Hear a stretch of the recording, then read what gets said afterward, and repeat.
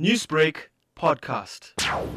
We want to put pressure on the government to change the things that are wrong with our country, to make it a place where we are safe and can thrive. We say no to corruption, gender-based violence, crime, racism, poverty, unequal education, poor healthcare, and poor governance.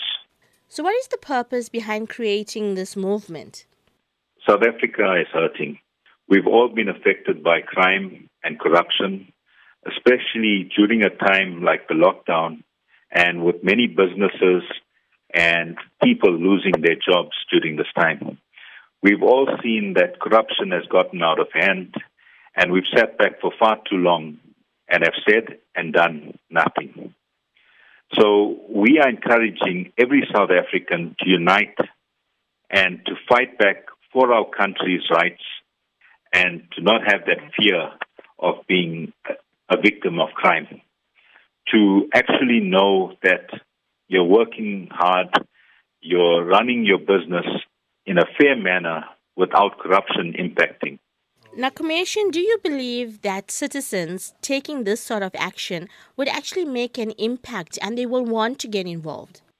Well, we've allowed it to our government, who we've trusted. We've allowed it to the judicial system to fight on our behalf, but not much has changed in the last few years. And as a citizen, we have rights.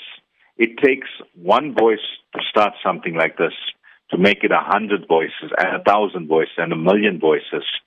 And when we get to those numbers and everybody's on the same page, then we can achieve unity in South Africa and we can achieve the change that we want. Is voting not the process in which South Africans can bring about that change? Why would we need a movement and a body such as this to bring about that change? Because people have felt discouraged. A lot of people don't even vote anymore. They've lost hope. And every election time, people feel demotivated to they ask themselves the question, would my vote even count? So we start looking at ourselves now to make a change. Newsbreak, Lotus FM, powered by SABC News.